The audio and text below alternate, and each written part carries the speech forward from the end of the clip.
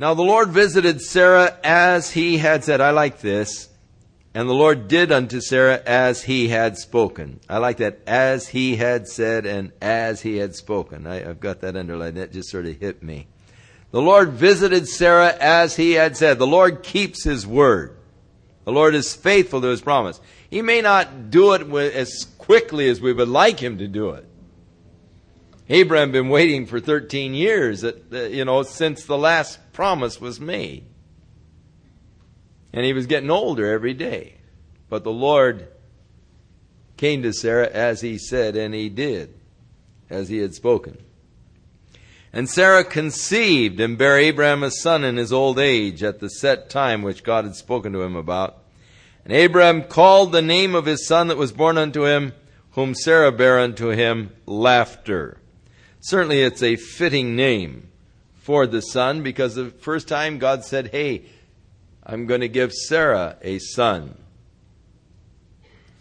Abraham just laughed. And then later on, when the angel of the Lord came to Abraham and said, Sarah is going to bear thee a son, she was standing in the tent door eavesdropping. And when she heard that, she laughed. And the angel said, why'd you laugh? She said, oh, I didn't laugh. Oh, yes, you did. And so, very fitting that the child be named Laughter when he was born. And Abraham circumcised his son Isaac, being 8 days old, as God had commanded him. And Abraham was 100 years old when Isaac was born unto him. And Sarah said, God hath made me to laugh, so that all that hear will laugh with me. And she said, who would have said unto Abraham that Sarah would be given a child to nurse? For I have borne him a son in his old age, and the child grew and was weaned, and Abraham made a great feast the same day that Isaac was weaned. Don't you know that this kid was one of the most pampered kids that ever came along?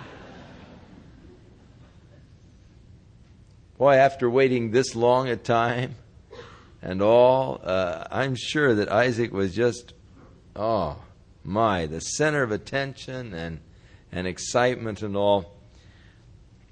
And Sarah saw the son of Hagar the Egyptian, which she had borne to Abraham, mocking. Now, at this time, he was a teenager, 13, 14 years old. And he, at this great ceremony and all and feast, he mocked. He was looking with a sneer at this half-brother of his. And Sarah saw his attitude and the sneering. And therefore she said unto Abraham, cast out this bondwoman and her son, for the son of this bondwoman shall not be heir with my son, even with Isaac. And the thing was very grievous in Abraham's sight because of his son. Now, Abraham was torn. He loved Ishmael because Ishmael was his son. And the thing really hurt Abraham. But God said unto Abraham, let it not be grievous in thy sight because of the lad, and because of thy bondwoman. In all that Sarah hath said unto thee, hearken unto her voice. For in Isaac shall thy seed be called. So God is telling Abraham, go ahead and listen to your wife. Hearken unto her. Cast out the bondwoman. And also the son of the bondwoman will I make a nation, because he is thy seed. And Abraham rose up early in the morning. He took bread and a bottle of water and gave it unto Hagar, putting it on her shoulder and the child, and sent her away. And she departed and wandered in the wilderness of Beersheba. Now that is, of course, is not very much to give to her, a bottle of water and a loaf of bread, and send her off. And she wandered in the area of Beersheba. Evidently was intending to go down to Egypt, but lost her way. And soon she ran out of water. And she put the child under one of the shrubs. And she went and sat down over nearby, a good way off, as it were, a bow shot. Now, this happened after the weaning of Isaac. And they usually nursed children till they were 3 or 4 years old. So it means that he was actually about 16 years old or so at this point, Ishmael. And Yet because of the lack of water, he was faint, and she put him under a bush, one of the shrubs, and she got down a ways off, about as far as you could shoot an arrow. And she said, "Let me not see the death of the child." And she sat over against him, and she lifted up her voice and wept. And God heard the voice of the lad. So evidently Ishmael was praying also unto God as he was lying there under that shrub. And the angel of God called unto Hagar out of heaven and said unto her, "What ails you, Hagar?" How many times has God called out of heaven and said, "What ails you?" "Fear not, for God hath heard the voice of the lad where he is. Arise and lift up the lad and hold him in your hand, and I will make him a great nation." And God opened her eyes, and she saw a well of water, and she went and filled the bottle with water and gave the lad a drink. And God was with the lad, and he grew and dwelt in the wilderness and became an archer. And he dwelt in the wilderness of Paran, and his mother took him a wife out of the land of Egypt. And so Ishmael became the father of the Arabs. And so actually, the Arabs and the Israelis are linked together through Abraham. And yet there is to this day that bitterness and animosity that exists between the two, between the Arabs and the Israelites. And it came to pass that at that time that Abimelech and Phicol, the chief captain of his host, spake unto Abraham, saying, "God is with you in all that you're doing. Now therefore swear unto me here by God that you will not deal falsely with me, nor with my son, nor with my son's son, but according to the kindness that I have done unto thee, thou shalt do unto me, and to the land wherein thou hast sojourned." And Abraham said, "I will swear." Now, Abimelech recognized that the hand of God's blessing and prosperity was upon Abraham. And he began to be a little fearful. What's the future hold? What about my grandkids? If this guy is continually blessed of God and gets great, maybe he'll wipe us out. And so he wanted sort of a treaty with Abraham that he would treat them well. And Abraham then took the opportunity to reprove Abimelech because of a well of water which Abimelech's servants had violently taken away from Abraham. And Abimelech said, "I did not know that this thing was done. You didn't tell me about it, and I didn't know it until now." And so Abraham took sheep and oxen, and he gave them to Abimelech, and they both of them made there a covenant. And Abraham set 7 ewe lambs by themselves. And Abimelech said to Abraham, what's the deal with these 7 ewe lambs that are sitting over by themselves? And Abraham said unto them that these are a witness that I am the one who dug this well. And so they called the name of the place Beersheba, or the well of witness, because there they both of them swore together. Thus they made a covenant at Beersheba. And Abimelech rose up, and Phicol, the chief captain of his host, and they returned to the land of the Philistines. And Abraham planted a grove in Beersheba of tamarisk, and called thereupon the name of the Lord, the everlasting God, El Olam, God everlasting. And Abraham sojourned in the Philistines' lands for many days. Now it came to pass after these things that God did tempt Abraham, or tested Abraham, or proved Abraham. Let no man, when he is tempted, say that he is tempted of God, because God never tempts a man to do evil. Our enticements to evil come from our own flesh, the lust of our own flesh. God doesn't tempt you to do evil things. God does test us. Jesus went through great testings, and he learned obedience through the things that he suffered. We as Christians experience testings. But the purpose of testings are manifold. It's just not a single purpose for a test. It isn't always just to make you fail. It's oftentimes to prove how much you do know. How far along you've come in your understanding, in your development. Our scientists today have created many exotic materials for use in space. But these materials are subjected to all kinds of testing procedures. Now, the purpose of these testing procedures isn't to destroy the material, but to prove whether or not the material will stand up in particular kinds of stresses. We want to prove the value of the material, and so the testing is to prove the worth, the value of the material. Will it stand up under stress, under strains, under heat, under cold, under pressure? And so we are tested as Christians, not by evil from God. Let no man say when he is tempted, I'm tempted of God. God tempted me to do an evil thing. Now, God doesn't do that. I'm tempted to do an evil thing when my own lust is drawn away. I'm enticed. But God does bring me into many testings, and God was testing Abraham, proving him in this manner. God said unto Abraham, he called him, he said, Abraham. Abraham said, here I am. And he said, take now thy son, thine only son, Isaac, whom thou lovest, and get thee into the land of Moriah. This is the first time the word love is used in the Bible. And it is interesting, it's not used of a mother's love for her children or a husband's love for his wife, but it's used of a father's love for his son as the greatest love. Because we have a picture here of the love of the Heavenly Father for His only begotten Son. That relationship that exists between the Father and His Son. So take now thy son, thine only son. Wait a minute, we've just sent Ishmael away.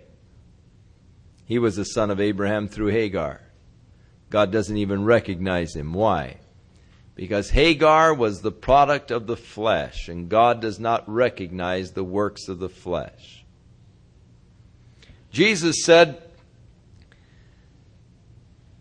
that in that day many were going to come saying, Lord, Lord, did we not prophesy in thy name, and we healed in thy name, and we cast out devils in thy name, and did marvelous works in thy name? And Jesus said, I will say unto them, depart from me, ye workers of iniquity, I never knew you. They were works actually of the flesh, not really of the Spirit, directed and guided by the Spirit.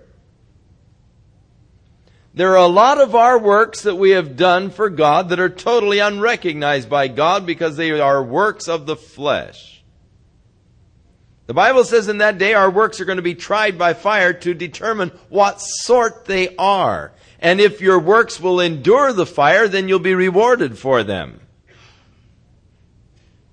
But much of our works are as wood, hay, and stubble. They will be consumed in the fire. You're not going to get a reward for it because of the motivation behind it. Jesus said, take heed to yourself and to your righteousness, that you do not your righteousness before men to be seen of men. And so if the works that you're doing for God, in quotes, are really being done with the thought in your mind of recognition by men, they're going to know how spiritual I am. They're going to know how wonderful I am. They're going to be saying, oh, isn't he great? Isn't that marvelous what he's doing and all? And I'm doing them in such a way as it draws attention to myself and praise and glory unto me. Jesus said, hey, you've got your reward.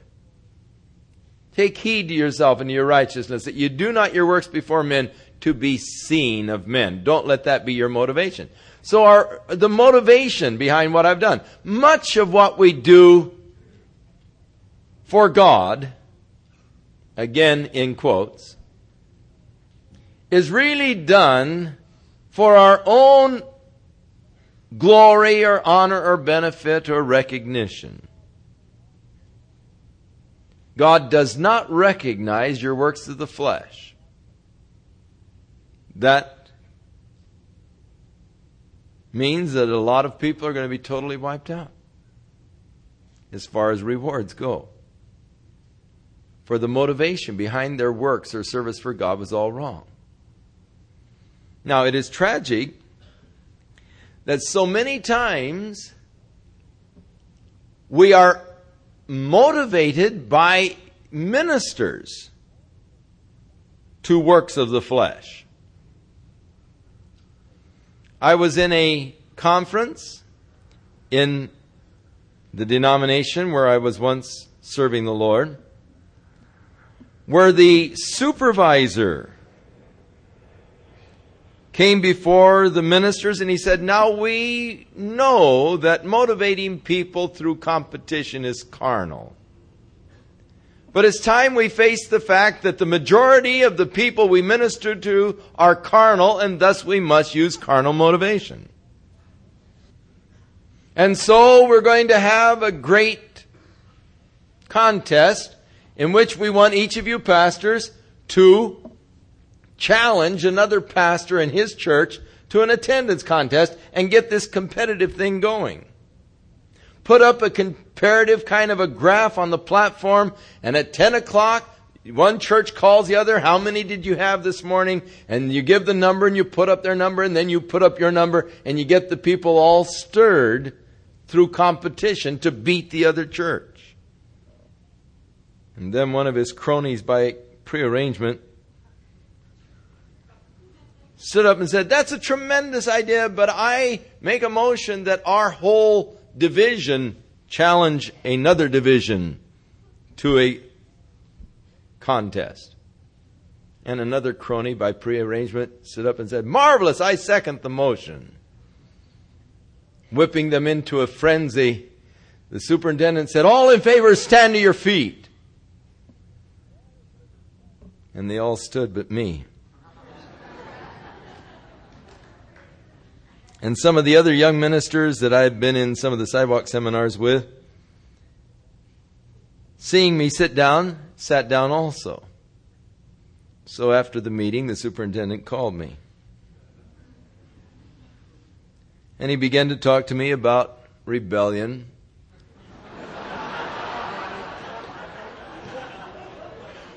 and cooperation, and things of that nature. And I said to him, well, let me tell you that I am really in a quandary over this.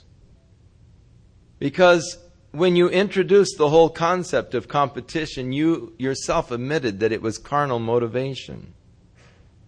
But that we had to recognize that most of our people were carnal. And thus we needed to use carnal motivation. I said, I don't think that I agree with that in principle. I don't think that we should come down to their level, but we should seek to stay on a higher level and lift them to a higher level of relationship where they don't need carnal motivation. But I said, the thing that bothered me even more than that is that then you went ahead, endorsed the motion of the competition between the districts, whipping these ministers into a activity through competition. Thus, you must assume that all of the ministers are also carnal. And I said, I will admit that I am more carnal than I want to be, but God knows I don't want carnality. I want to be spiritual and walk after the Spirit. And so we parted, and as I was praying over the thing, saying, God, I don't want to be a rebel. And I don't want to be in that position of being classified a rebel. You know that I'm not rebelling against you. You know that I'm seeking a spiritual walk and a spiritual life. I just want to walk with you, Lord. And the Lord spoke to my heart in a very special way, and He gave me the scripture, and the Lord added to the church daily such as should be saved. I said, oh, thank you, Lord, that's all I need. At the end of this contest period, we received an interesting telegram that said, congratulations, your church won first place. in the Class A division and come to a combined rally of the two districts and pick up a trophy and so forth. And take 20 minutes on the program to explain, all that you did to motivate your people.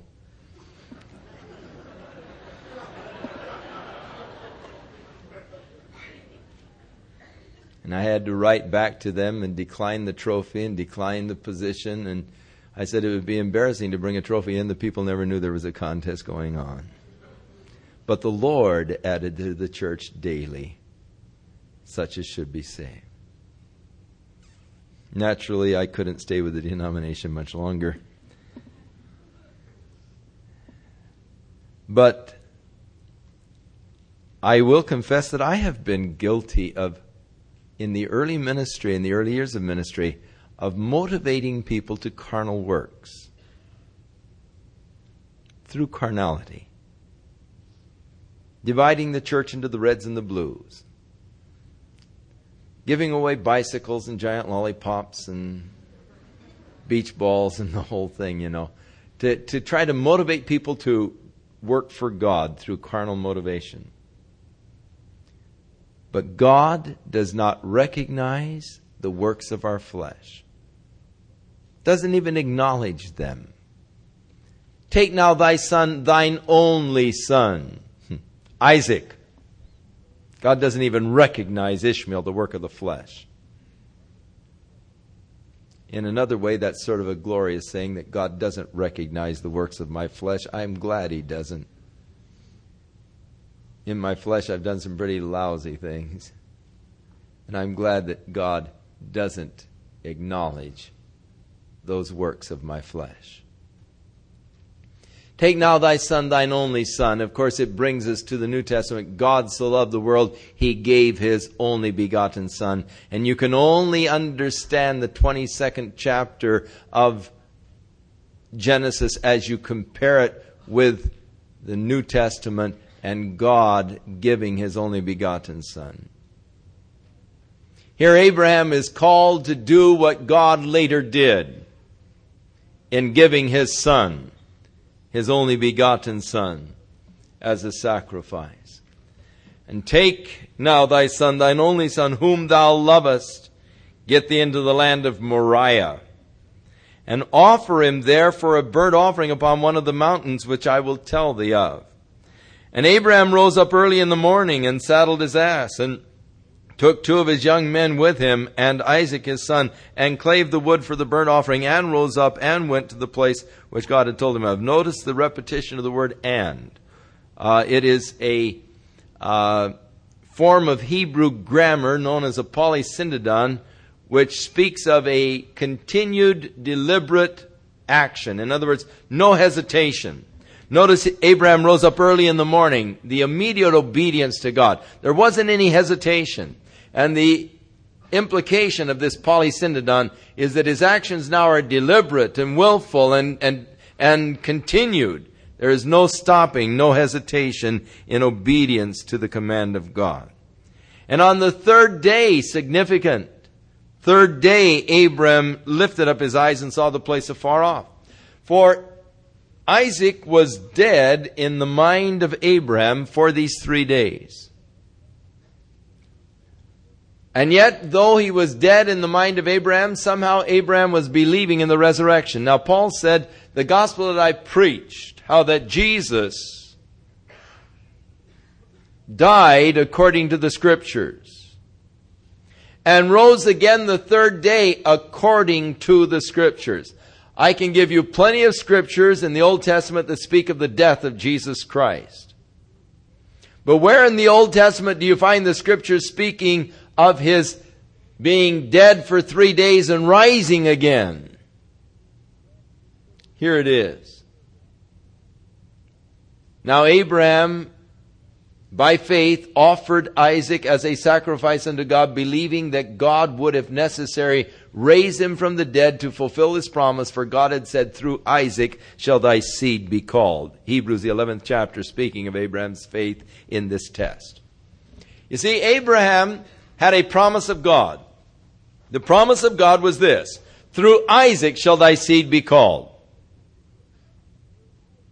Now Isaac did not have any children yet. He was not married yet. But Abraham knew that God's word had to be fulfilled. He had that kind of confidence in the word of God. If God said it, God is going to do it. And having that confidence that God would keep his word, when God called upon him to make the sacrifice of his son, he knew that somehow Isaac would be raised from the dead if necessary, because God's word had to be fulfilled. Through Isaac shall thy seed be called. And so because of the promise that through Isaac his seed was to be called, he was obedient to the call of God to offer now his son, his only son, Isaac, as a burnt offering on the mountain that God would show him. And so he got together the altar, the wood and the materials for the altar and the servants, and they journeyed for 3 days until they came to the place that God showed to him.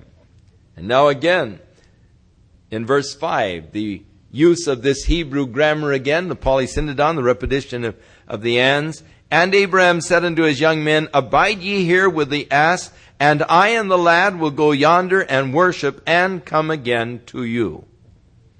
Now, we'll go yonder and worship and come again. The two verbs are associated with the nouns I and the lad. So that Abraham is saying, I and the lad are going to go, we're going to worship, and we're going to come again. He's declaring that Isaac is going to come again with him. Isaac's coming back. I and the lad are going to go and worship, and will come again. Confidence in the promise of God that through Isaac shall his seed be called. And so notice verse 6, And Abraham took the wood of the burnt offering and laid it upon Isaac his son. A picture of Christ who bore his own cross. They laid the cross upon him, and he bore his own cross. So he put the wood on Isaac, and Isaac was carrying the wood. And it is at this point,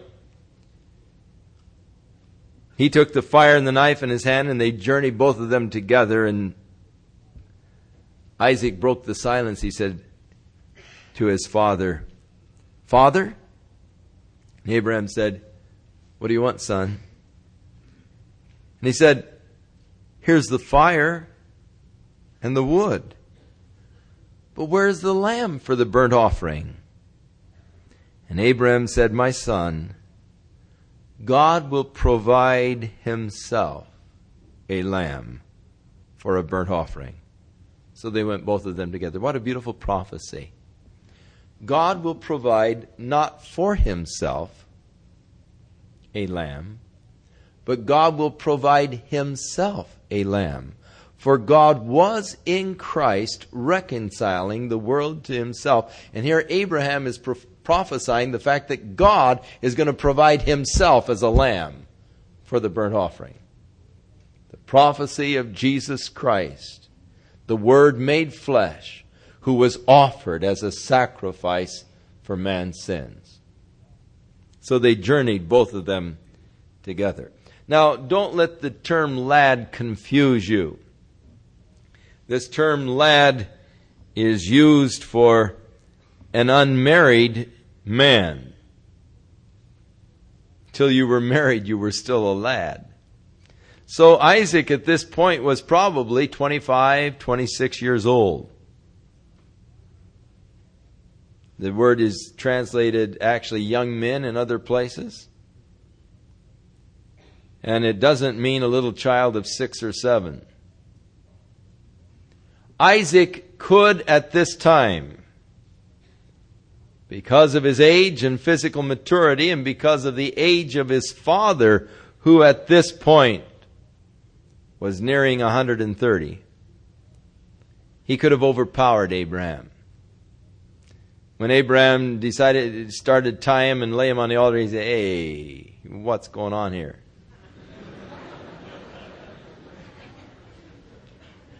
Getting senile, Dad. It's far enough. And he could have overpowered his dad. But he was obedient unto the call of God upon his father's heart, submitting. Even as Jesus could have escaped the cross. when Peter drew the sword and began to strike out against the soldiers and the servants that had come to take Jesus. Jesus said to Peter, "Put away thy sword, Peter. Don't you realize that at this moment I could call 10,000 angels to deliver me?" One angel went through the camp of the Assyrians and wiped out 185,000 in one night. Imagine what 10,000 could do. But Jesus was obedient unto death, even the death of the cross, submitting to the will of the Father. For he prayed, "Father, not my will, thy will be done." And thus submitting himself to the will of the Father, even as Isaac was submitting unto the will of his father Abraham. So, interesting picture all the way through.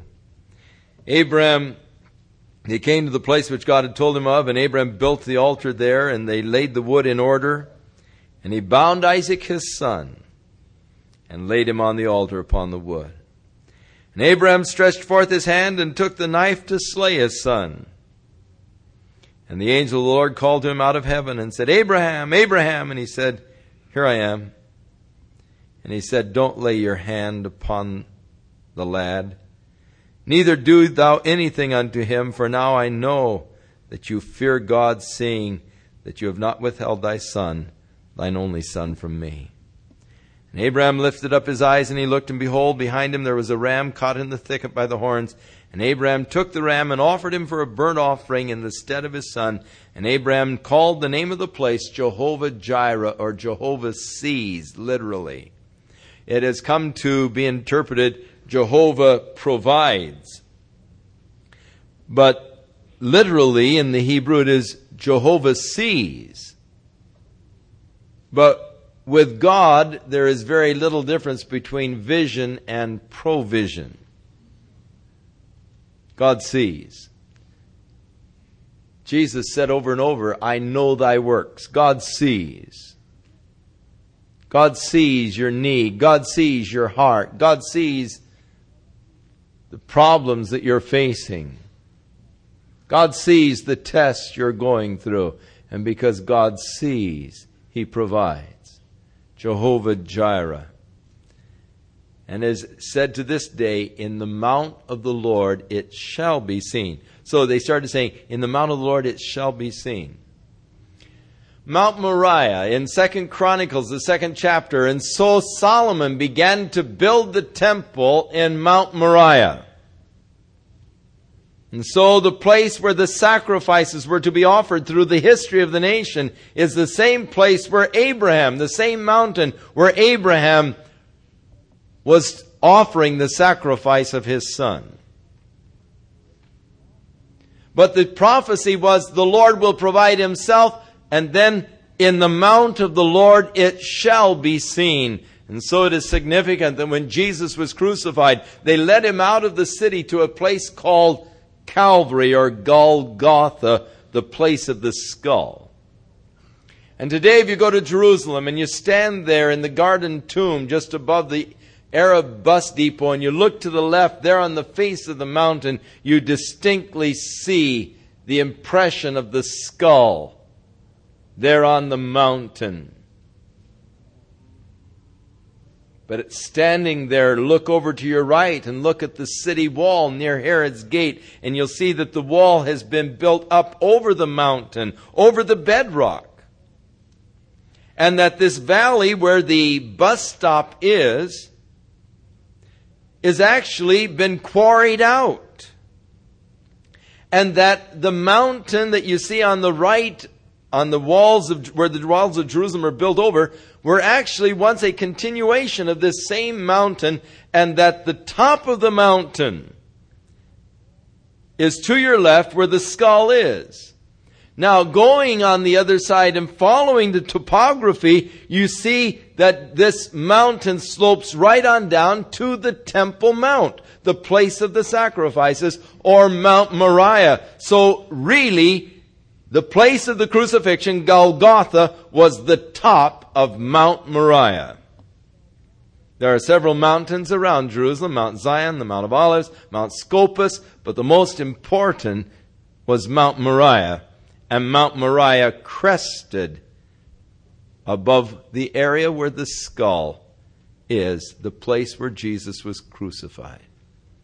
Abraham no doubt took Isaac to the top of the mountain, because usually when they would build their altars, they would build them right at the top of the mountain. And so at the very spot where Abraham built the altar in obedience to God, and he prophesied, God will provide himself a lamb, and the people picked it up and said, in the mount of the Lord it shall be seen.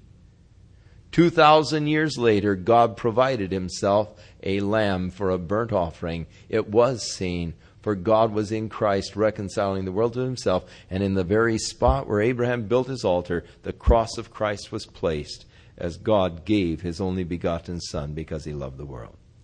And so we have that beautiful picture here in the Old Testament as Abraham was acting out a drama that would later on in history become a reality, where God gave his only begotten Son, that whosoever would believe in him would not perish, but have everlasting life. And the angel of the Lord called Abraham out of heaven the second time and said, by myself. Now the angel of the Lord here is, of course, Jesus Christ. Where he said, by myself have I sworn, saith the Lord, saith Jehovah, for because thou hast done this thing, and hast not withheld thy Son, thine only Son, that in blessing I will bless thee. Now in Hebrews tells us that God, because he cannot swear by any higher, has to swear by himself. Now man, when he takes an oath, he swears by something greater. By my mother's honor. I swear by God, I'll do it. You swear by something greater, but if God wants to make an oath that is very positive, who can he swear by? Nothing greater than God, so he has to swear by himself. And so the Lord swore by himself in order to confirm the oath, to give force to it. By myself have I sworn, saith Jehovah, for because you have done this thing, and not withheld thy Son, thine only Son, that in blessing I will bless thee, and multiplying I will multiply thy seed as the stars of heaven, and as the sand which is upon the seashore, and thy seed shall possess the gate of his enemies. So God promised great posterity, as the stars of the heaven, as the sands of the sea. Now in both of them you have an innumerable multitude. And that's the idea. It's just numberless that are going to come from thee. You won't be able to number them or count them. It is interesting that God relates two things, the stars of the heaven, the sand of the sea. Now in those days, the scientists believed that there were 6,126 stars.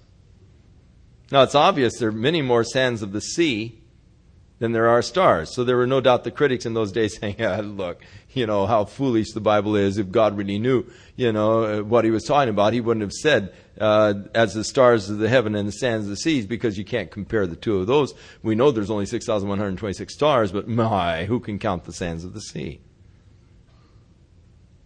And the critics were no doubt making fun of God's word in those days, because he related the two together. But then came the advent of the telescope, and we found out that there were far more than the 6,126 stars. In fact, it is now estimated in all the galaxies and so forth that there are 10 to the 25th power stars in the universe. But also, if you count the number of sands in a bucket or in a square foot and figure how many square feet there are on the earth, you'll find out there are about 10 to the 25th power grains of sand upon the earth. So there is a close relationship between the number of stars in the heaven and the grains of sand upon the earth.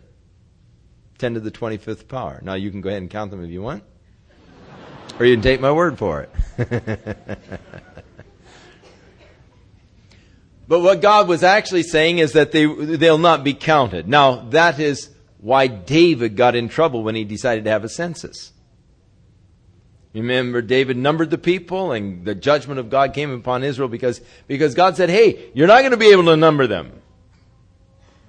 But David decided he'd like to know how many people were in his kingdom, and so he took this census, and the judgment of God fell upon David for the taking of the census, because God said they're going to be innumerable. You're not going to be able to number them. So from the time of God's judgment upon David, the Jews refused to take census. In fact, what they began to do was everybody had to put a temple shekel in, and so they would count the shekels then. Everybody throw in the shekel, and they count the shekels. They wouldn't count people. And the Orthodox Jew today still won't count people. You're at a party, you need a number for a game. They'll say not 1, not 2, not 3, not 4, not 5.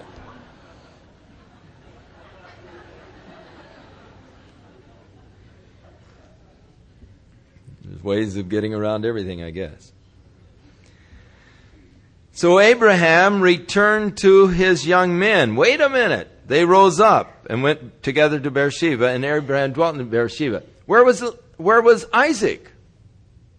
It says Abraham returned to his young men, and they rose up and went to Beersheba. But then, what about Isaac? Where's Isaac? It's interesting that it doesn't say Isaac, does it?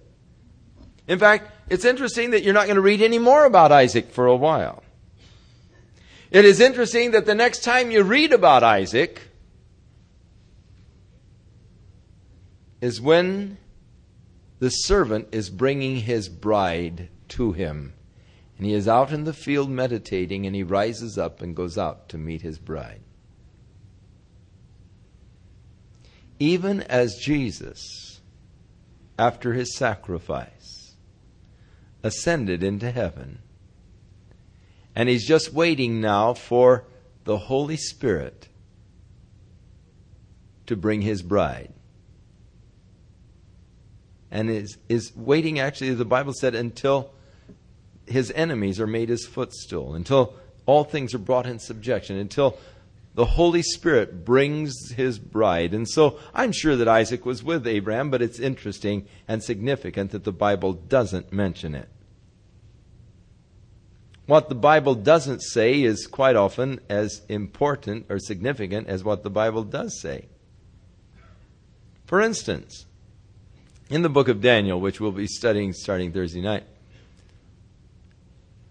you remember when Nebuchadnezzar built this great golden image and demanded everybody bow down and worship it. But the 3 Hebrew children refused to do so, and they were brought in and thrown in the fiery furnace. Where was Daniel? Did Daniel bow down? I'm sure he didn't. Where was he? The Bible doesn't say. It's silent. Now that's very interesting, because it calls them the 3 Hebrew children. Daniel is a type of the church. And somehow he is missing when there is this great fiery furnace. He shows up afterwards. But the 3 Hebrew children are sealed, and they go through it. Even as God is going to seal Israel to take them through the great tribulation. But the church will be gone. So Isaac, the type of Christ, gone after the sacrifice, and doesn't appear again until the servant is bringing his bride, and he arises and goes forth to meet his bride as she comes. So it came to pass after these things that it was told Abraham, saying, Behold, Milcah, she hath also borne children to thy brother Nahor. And so they brought a message to Abraham telling him about his family back in the land, and how that the various children, his brothers, the children that they had, and the children of his brother's children. And so Sarah was 127 years old, and she died in Kirjath Arba, the same as Hebron, in the land of Canaan. And Abram came to mourn for Sarah. Now, evidently Abram had been away with the flocks or something when Sarah died, and he wasn't at her side at her death, which is a sad thing indeed. But he came to mourn and to weep for her. And he stood up from before his dead, and he spake to the sons of Heth, saying, I am a stranger and a sojourner with you. Give me a possession for a burying place with you, that I might bury my dead out of my sight. Now, Abraham didn't really possess anything. He was a stranger and a sojourner in the land of promise, knowing that God was going to someday give that land to him and to his descendants. The children of Heth answered Abraham, saying unto him, Hear us, my Lord, thou art a mighty prince among us. In the choice of our sepulchres, bury thy dead, and none of us will withhold from thee his sepulchre, that you may bury your dead. So Abraham called them in together. He said, Look, I need a place to bury my dead. And they said, Take your pick, all of our sepulchres. None of us will hold back from you, and you can just use ours. Abraham stood up, and he bowed himself to the people in the land of the children of Heth, And he communed with them, saying, if it be in your mind that I should bury my dead out of my sight, hear me, and entreat for me to Ephron, the son of Zohar, that he may give me the cave of Machpelah, which he has, which is in the end of his field, for as much money as it is worth, and give it to me for a possession, for a burying place among you. And so he's asking now for a particular area, and he's asking that they will entreat this man that he will sell, or that he will give this area to Abraham. Now, Ephraim was among the children of Heth, and he was in the crowd that was there. And so he answered Abraham in the audience of all the children. And he said, nay, my Lord, hear me. The field I will give to you, and the cave that is therein I will give it to you in the presence of the sons of my people. I give it to you to bury thy dead. And so he gives a very generous offer, which is typical of the culture. In other words, the polite thing was to say, I give it to you. But it would be extremely impolite for Abraham to take it.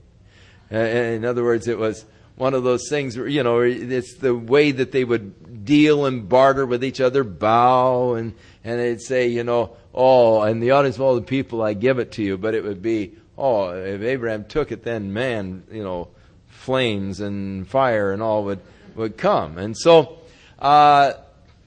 Abraham bowed himself before the people of the land, and he spake to Ephraim in the audience of the people, and he's saying, but if you give it, I pray, hear me, I will give thee money for the field. Take it of me, and I will bury my dead there. So Ephraim answered Abraham, saying unto him, my Lord, hearken unto me. The land is worth 400 shekels of silver, but what is that between us? You take and bury your dead. Now, 400 shekels of silver is greatly overpriced. They always start off with a high price. And then they enter into this haggling, where the guy offers a high price, then you come back with about 40% of what he offered. And you expect to buy it for about 50 to 60%. But it's just like a game. They'll never give you the selling price of the first price. First price is always the sucker's price. You go over there today, same thing. If you don't haggle with them, they get disappointed. Because it's just like a game. They love the haggling. It's just a part of their culture. And you've got to say, no, I don't want it, at that price. And you've got to turn, wait a minute, come back. How much will you give me for it? Oh, I'll only give you 50 cents. That's not worth it. Oh, 50 cents, go away. That's terrible. Get out of here. You start to leave. Come back.